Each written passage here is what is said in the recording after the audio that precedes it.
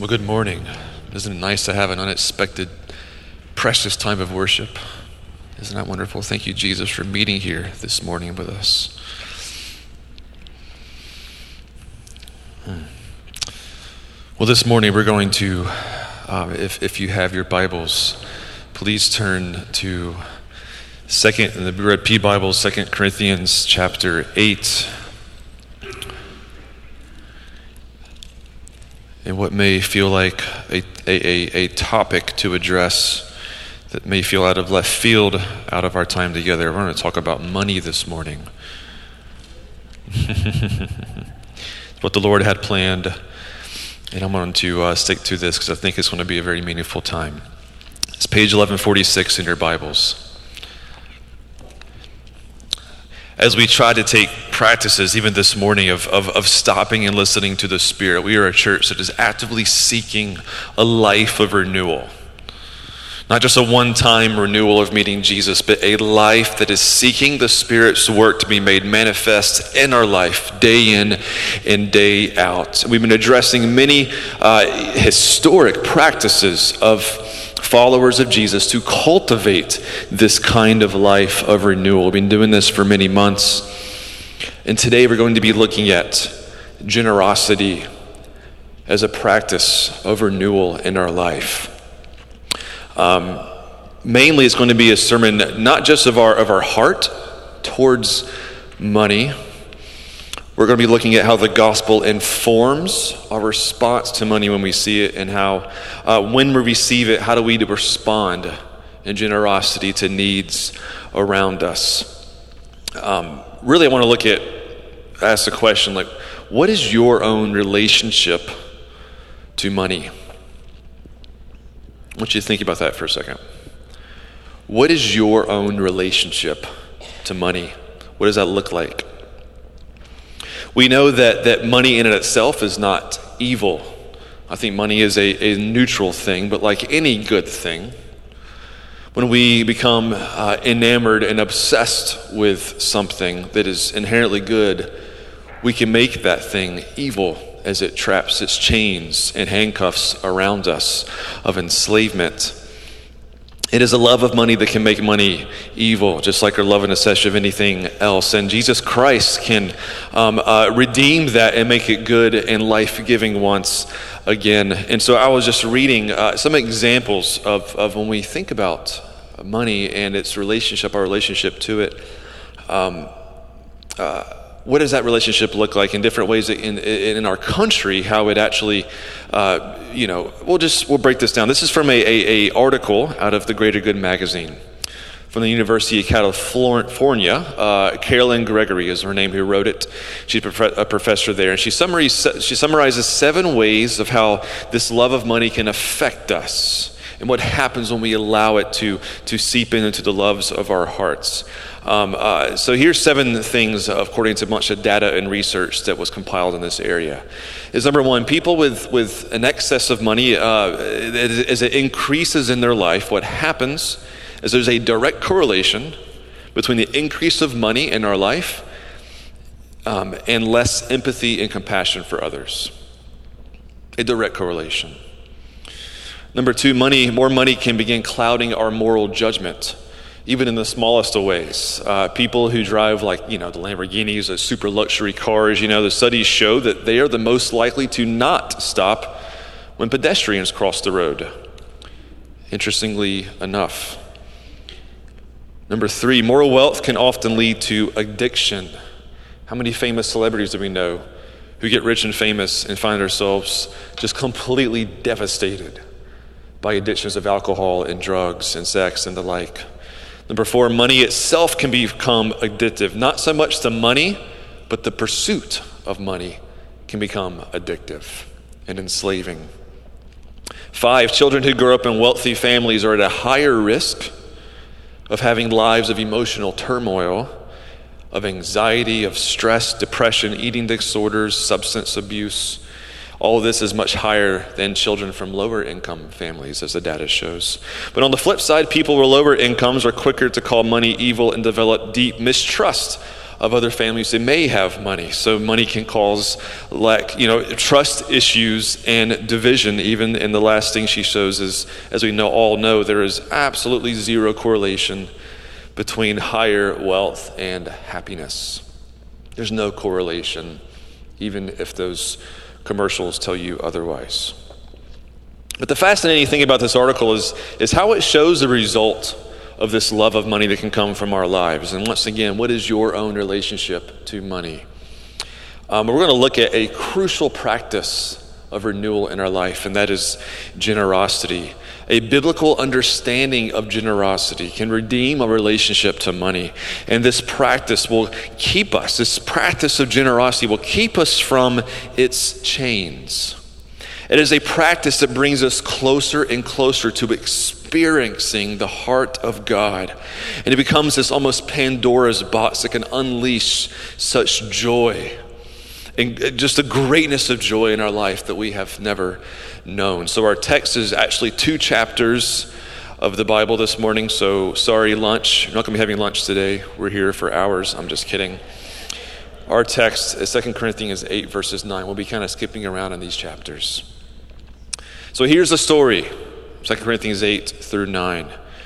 For what some scholars think may have came through persecution, perhaps combined with a drought. Churches in Jerusalem were really struggling. They were stuck in poverty. Some didn't have access to food, and it was really bad. So Paul got some of his companions and went out to help gather gifts to bring back to help these Christians in Jerusalem. And so he went to other churches to gather this gift that would help, these churches pull through. So Paul is writing in this specific letter to a very affluent church in the city of Corinth. We know it was affluent because Corinth was a very affluent city. It was a very wealthy city. And here we're going to look at his response as he went to the church in Macedonia, which is not an affluent place. You think of, West Virginia in our country versus maybe Washington, D.C. or whatnot, right? That's kind of the correlation if you want to think about it. So he goes to Macedonia, and we're going to see what happened there when he goes to these more impoverished church and he asks for a gift, and something amazing happens. And he's writing to the church in Corinth, who seem to be extremely slow in their generosity towards their fellow Christians in need. So hopefully by the end of our time today, we're going to have a biblical grasp of generosity, but even more important than that, hopefully your understanding of the gospel, of the goodness and graciousness of Jesus Christ is going to be amplified in deep and meaningful ways. So the first thing we're going to look at this morning, point number 1, is that generosity is a grace. Generosity is a grace. Verse 1, and now, brothers, we want you to know about the grace of God that God has given the Macedonian churches. I love this stuff. Listen to this. Out of the most severe trial, their overflowing joy and their extreme poverty welled up in rich generosity. Isn't that a great verse? Can we just think about that? Out of the most severe trial, their overflowing joy came about. It is well with my soul. If you know the history of that song, all right, if you don't know it, go look it up. It's an amazing, convicting, heart-wrenching history of that song. But out of someone's extreme trial, joy rises up. Out of this church's extreme poverty, generosity rises up. But he calls this a grace. How are we to understand generosity as a grace? A grace is an undeserved gift. It's something not earned. And in this case, the generosity expressed should be understood as having a supernatural quality. That is, the heart and desire towards generosity was stirred up not by their own strength, but from the outside, from God himself through his Spirit that stirred in this struggling poor church a spirit of generosity. And Paul says that's what we call grace, because it was an undeserved gift. It came from the outside, but even he calls generosity a gift, a grace, because that's what it is. Out of their extreme poverty welled up in rich generosity. Let's keep going. For I testify that as they gave as much as they were able, and even beyond their ability, entirely on their own, they urgently pleaded with us for the privilege of sharing in this service to the saints. All right, so he testifies. Paul takes his little legal kind of, spot here, raises his right hand, or right hand, and he says, I'm telling you, I'm testifying that they didn't just, give what they were able to. They went beyond that, and they begged us for the opportunity to share in this. They begged us the opportunity to do this. And we're going to keep going here because I want to see where this kind of deep desire came for generosity, because second point here, number 2, is their generosity is a result of a God-saturated life. Their generosity is a result of a God-saturated life. Verse 5. And they did not do as we expected, but listen to the order here. They gave themselves first to the Lord and then to us in keeping with God's will. They gave themselves first to the Lord and then to us in keeping with God's will. Love God, love neighbor. You see a little kind of mirror there. We love God so we may love others. So he urged Titus, since he had earlier made a beginning, to bring also to completion this act of grace on your part. But as you excel in everything, in faith and speech and knowledge and complete earnestness, and in your love for us, see that you also excel in this grace of giving. So this Macedonian church, Paul says, is all this generosity stirring up first because we saw just how much they gave themselves over to God and to his lordship. Their generosity was an expression first of their devotion to the Lord. This is kind of that Romans 12:1 language, right? Offer yourself as a living sacrifice, holy and pleasing to the Lord. So as we speak of generosity as a pathway of knowing Jesus and experiencing a life of renewal. And even right now there's a little bit of a stirring and saying, I've always kind of wanted to be more generous. The first step is to not just, write some bigger check or do something very generous tomorrow. The first step is to fall in love with Jesus all over again. That's the first step. What does your love for Jesus look like right now? That's the first step in generosity. Is your life in full submission to him? That's your first step in generosity. Because only true generosity will flow from the one who was truly generous. And this is what Paul drives us to, right? He doesn't drive us to the religious practices of generosity first. He says, no, to find the true generous one, we need to look to Jesus. Look at this. Here we go. Point number 3. Jesus was generous, so we are generous. Verse 8, I am not commanding you, but I want to test the sincerity of your love by comparing it with the earnestness of others. For you know the grace of our Lord Jesus. There's that grace word again. You know the grace of the Lord Jesus, that though he was rich, yet for your sakes he became poor, that you through his poverty might become rich. Let's break this down. I love this verse. But Jesus' own grace and generosity, it stands as the example of generosity. And we're going to take a long time to kind of break down this one single verse. This will be the majority of our sermon here. So let's listen to this. For you know the grace of our Lord Jesus, that though he was rich, Jesus was rich. When was Jesus rich? This is referring to the time, if it could be called time, eternal, before he was born in Bethlehem. Jesus Christ is the pre-existent one. He is, and he was, and he always has been, and he always will be. He is on page 1 of our Bibles when God spoke the world into existence. In the book of Hebrews, it says, all things were created through him. He enjoys sharing in the very glory of God as he himself was the very glory of God. To say he was rich is the most profound, even understatement if we want to read it as good Americans do, right? Because when we say rich in America, we think, well, Jesus, was he surrounded with gold and Lambos in heaven? Is that what rich means? Because in our cheapness in America, that's what our minds go to when we hear of wealth and riches. We go to those things that are burned up in time. We go to those things that we're not going to be buried with when we die, but we surely treat them as if they will. Jesus was far richer.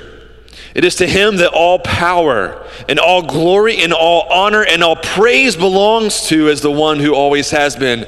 In the book of Psalms, it says, the cattle on 1,000 hills belongs to him. Anything in this universe and on earth that contains life, it only exists because Jesus himself, who is the author of life, created it. All life is sustained because Jesus Christ himself sustains it. Paul is speaking into this situation directly by calling Jesus rich and pointing to all of who he was. It's not just some hyperbole. His riches could never fully be described. Taking all the wealth of the richest and most wealthy people in history and pulling all of their resources together will be equivalent to dipping a 5-gallon cheap Home Depot bucket into the sea of the riches of Jesus Christ in his pre-existent eternal state. It cannot simply ever be compared. And this is what makes the next part of this verse so spectacular when we read it, so phenomenal and also so gut-wrenching. Yet for your sakes, he became poor. For your sake, he became poor. For your sake, he became poor. Well, when did Jesus become poor? Two ways. The first poverty experienced was a taking on of a temporal life.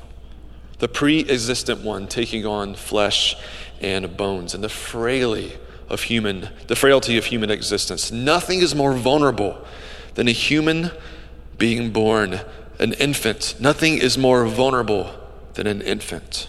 To think of the pre-existent one, the author of life, submitting himself voluntarily and willingly to be born as a crying little utterly helpless infant. It breaks the imagination. It really does. In fact, until kids are at least 3-year-old, and any parent in this room can testify, or anybody who's ever been with a kid 3-year-olds or less, if you don't follow them around, like, they're going to hurt themselves and maybe die, right? Like, you have to literally follow them around to keep them out of danger because they can't even take care of themselves for years, right? This is the first poverty Jesus placed himself into.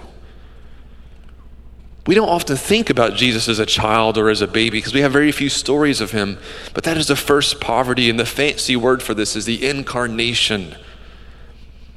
He became man, born as a child, but his second poverty was literal poverty. Literal poverty. It is on every page of the Gospels, on the early pages of the Gospels. Again, Jesus, as the pre-existent one who shared in the glory of God for all of eternity past, he could have chosen, say, the daughter of Caesar at the time, who ruled the known world.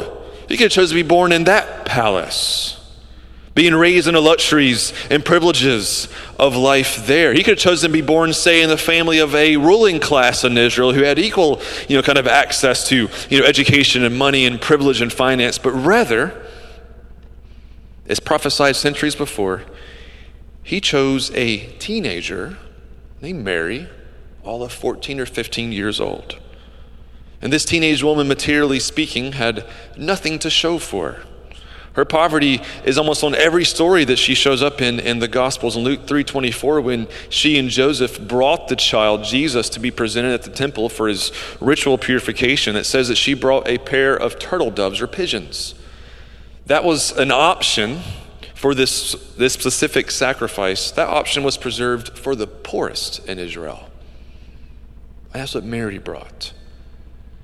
That's how Jesus chose to enter into this world, in literal poverty. And he was raised by her and her hammer-swinging, blue-collar working father named Joseph. They lived ordinary, poor lives, so ordinary that when Jesus began his ministry, was healing people and preaching the kingdom of God, people that knew him all his life said, we know this guy. Who does he think he is now? Right? He lived the most ordinary life that many even missed his coming because he chose to be so ordinary up until his ministry began. Now, J.I. Packer, in his amazing book, Knowing God, if you haven't read it, please pick it up. He wisely states that to really understand what took place in Bethlehem, to really understand what we can call the incarnation of Jesus taking on skin and bones and taking on human flesh, to really understand it, we must look to the cross. Because Mary's story, the Bethlehem story, the Christmas story, his poverty in life is the how he entered, whereas the cross and his death on the cross is the why. Why did Jesus become so poor? Let's look at this, says Paul, that you through his poverty might become rich. If submitting himself to poverty wasn't enough, Christ himself submitted himself unto death, even death on a cross. That's what we call, another fancy theological word, the atonement. He atoned for our sins. He covered our sins. He paid for our sins. It was in this order that we may receive the riches of salvation, that we as sinful, fallen humanity may be reconciled to God, that we may be saved from our own sin, saved from our own shame, our own brokenness, so that we may receive the Holy Spirit, God with us, in us, and through us to change our hearts and even fill us to the full with the fullness of God and his love and his grace and his mercy, that so much so he can look at us and say, you are a new creation in Christ because of what Jesus has done. And know that our eternal future now is completely secured in what he has done for us through his resurrection from the dead. So no, Paul is not quite talking about that Jesus wants to give us some kind of earthly riches. He says, no, he became poor that you may share in his eternal riches forever and ever. 1 Peter 1 says this, all flesh is like grass, and all of its glory like the flower of grass. The grass withered, the flower falls, but the word of the Lord remains forever. And this word is the good news that was preached to you. No human can live forever. No wealth that we build in this life will be carried with us in our coffins that has any impact on our life after this life. Any riches or pleasures in this life is nothing compared to that forever future we have with God and in God, all because of Jesus, who became poor that we might become rich. So now we know, we begin to scratch at the surface of this conversation of generosity. You guys still here? You guys awake? You guys with me? Generosity begins allowing us to share in knowing Jesus and putting on his shoes for a moment, if you will. We know that his generosity was costly. In fact, it cost him his life. He gave himself up for us. There's no price tag you can put on a human life. If the author of life was willing to die to pour out on us the riches of salvation, so back to our passage here in our conversation, generosity, as if there is a great need among these impoverished Christians in Jerusalem, Paul says, surely being generous to these needy saints should characterize a church who received such generosity from the Son of God himself. Which brings us to a fourth reason why the Corinthians needed to be generous. Sowing seeds of generosity, it reaps a harvest of joy. And this is when we get practical here. This is when we begin to get practical here. We'll get super practical here in a moment. We've laid down some good, what we can call a theological framework of generosity. We always look to Jesus to inform how we live as Christians, okay? As we look to Jesus, we saw generosity from him. Let's get a little practical now. Sowing seeds of generosity reaps a generous harvest of joy. Let's look into this. This is now skipping over to chapter 9, verses 6 through 14. This is Paul. He says, remember this, whoever sows sparingly will also reap sparingly, and whoever sows generously will also reap generously. Each man should give what he has decided in his heart to give, not reluctantly or under compulsion, for God loves a cheerful giver. If generosity is a grace, it means that generosity may not exactly be a natural outflow of our hearts.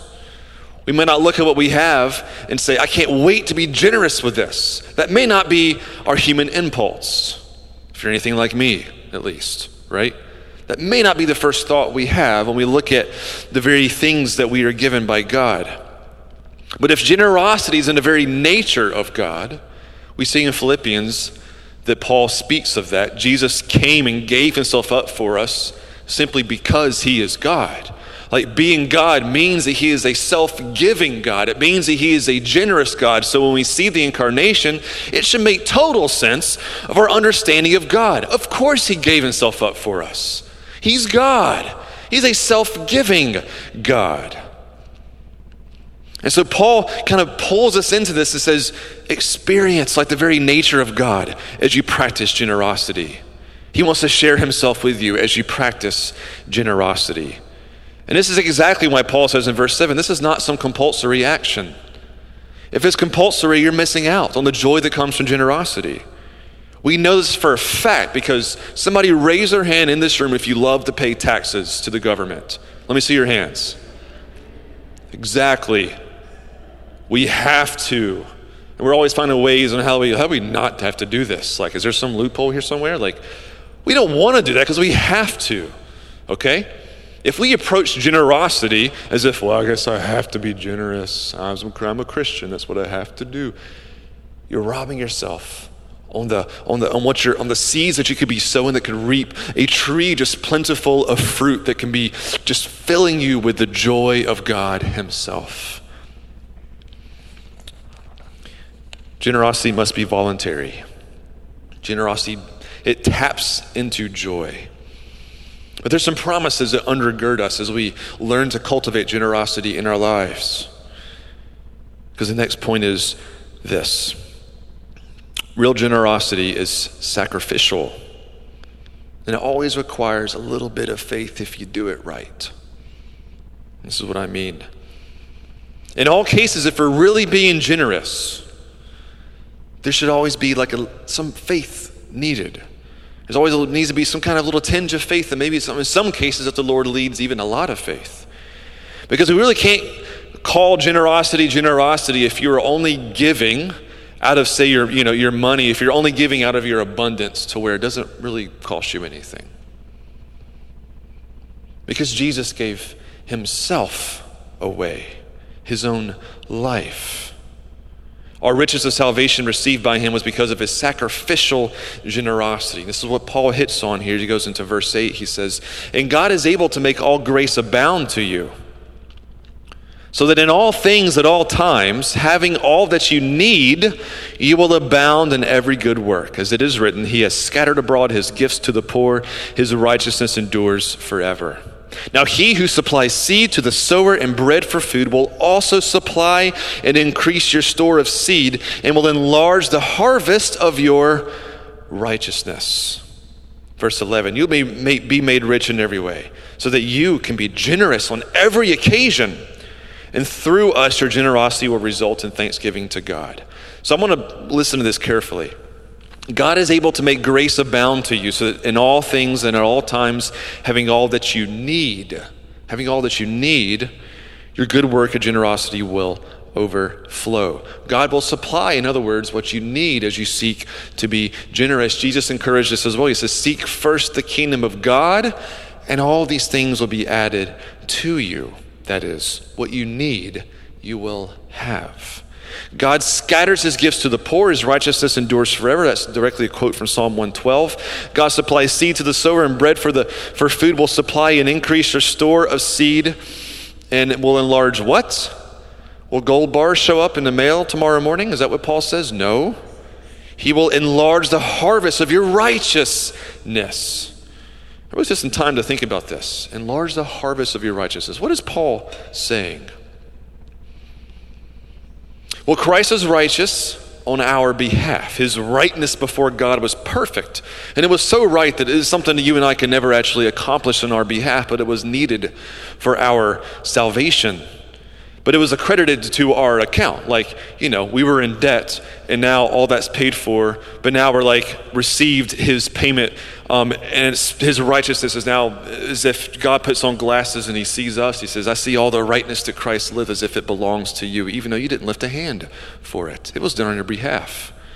And that's why you're my son now, because of what Jesus has done. The righteousness of God has been given to us. And this righteous faithfulness of God continually teaches us and shows us that he is after us, that he will never leave us, that he will never forsake us.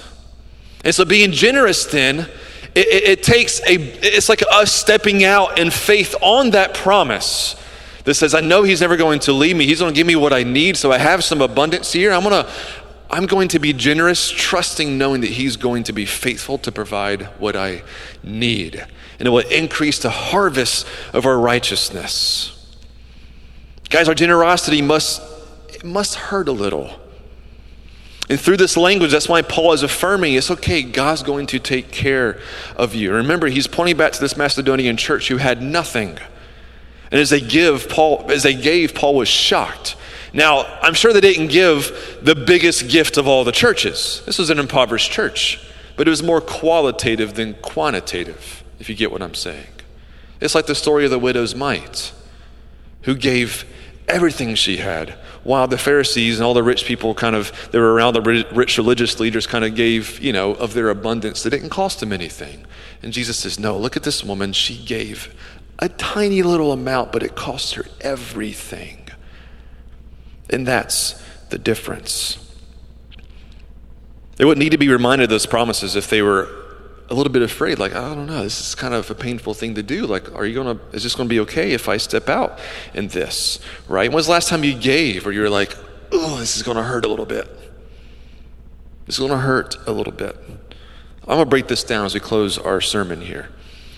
True generosity is sacrificial, but here's some super practical. No one is asking you to give what you don't have. And Paul actually literally says this in verse 12 of chapter 8.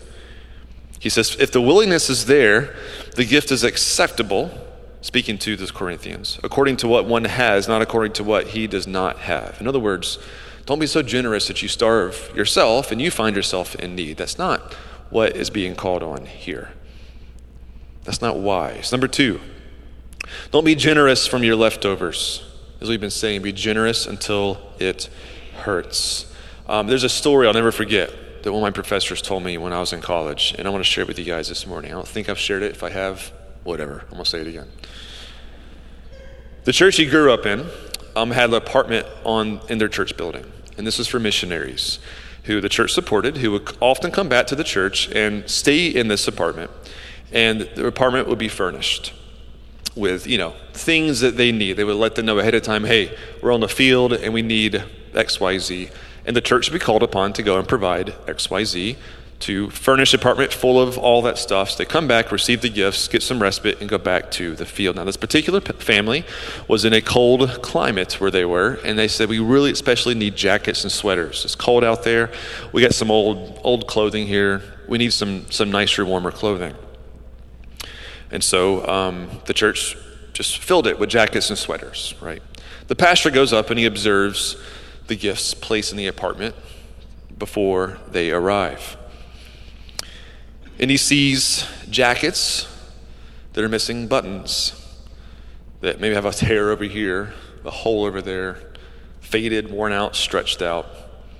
And he sees sweaters that would absolutely champion the worst ugly sweater contest that you could fathom. Filled. In other words, what happened was people said, instead of going to go to Goodwill with my, old clothing, I'll just go give it to the missionaries. So he stands up the next Sunday and kind of calmly, collectively, but firmly, he says, true generosity is not the giving of your leftovers or your extra. If they are in need of a jacket, go and grab your favorite one. Go and grab that one and give it to them. And you put on the one with holes, right? Be generous to the point where it might cost you something, right? That's the way of Jesus. That's the way of Jesus. So, number 3, just some ways to be generous. There's so many ways to be generous. I don't know if I want to walk through all of these things. I'm going to let the Spirit of God just speak to you now. I'm going to call the worship team up as we close this morning. So if you're here this morning, you may be saying, I ain't got nothing. Like, inflation is crazy, Some of you really are stretched. It feels like this is horrible timing to preach a sermon on generosity, right? For sure. Maybe. No, actually, it's not the worst time, because it's probably the best time, right? Because if some of you in this room, especially if you're on fixed incomes, like, you feel the inflation stuff. Like, this is a serious conversation for you. This is a reality for you. But here's what I'm asking you to do this morning. Bring this before the Lord. Some of you right now know of needs, family members, neighbors, whatever it might be that the Lord maybe at one point even stirred in your heart to go and do something for. Give some of your monies towards, some of your sacrifice, time. Maybe you're right now in your mind, you know what that is, right? It could be in giving to this church. It could be in giving to a missionary out on the field. It could be whatever it might be. And my encouragement to you is just to come to Him and say, Lord, like, I want to know what it feels like to be in these truths. Like Paul's favorite phrase was, we are in Christ, and Jesus is asking, He's sharing Himself with us, and this is an invitation to share in the generosity of Jesus through the giving of our own resources to those who are in need. And the question I have before you is, are you willing to pray the prayer, say, Lord, would you guide me in this, even until it hurts? Whether it's a small amount that is costly for you or a larger amount that you just feel uncomfortable with, the question this morning is, Lord, I want to pray right now, Lord, that you would just guide your church into this practice of renewal of generosity, Lord.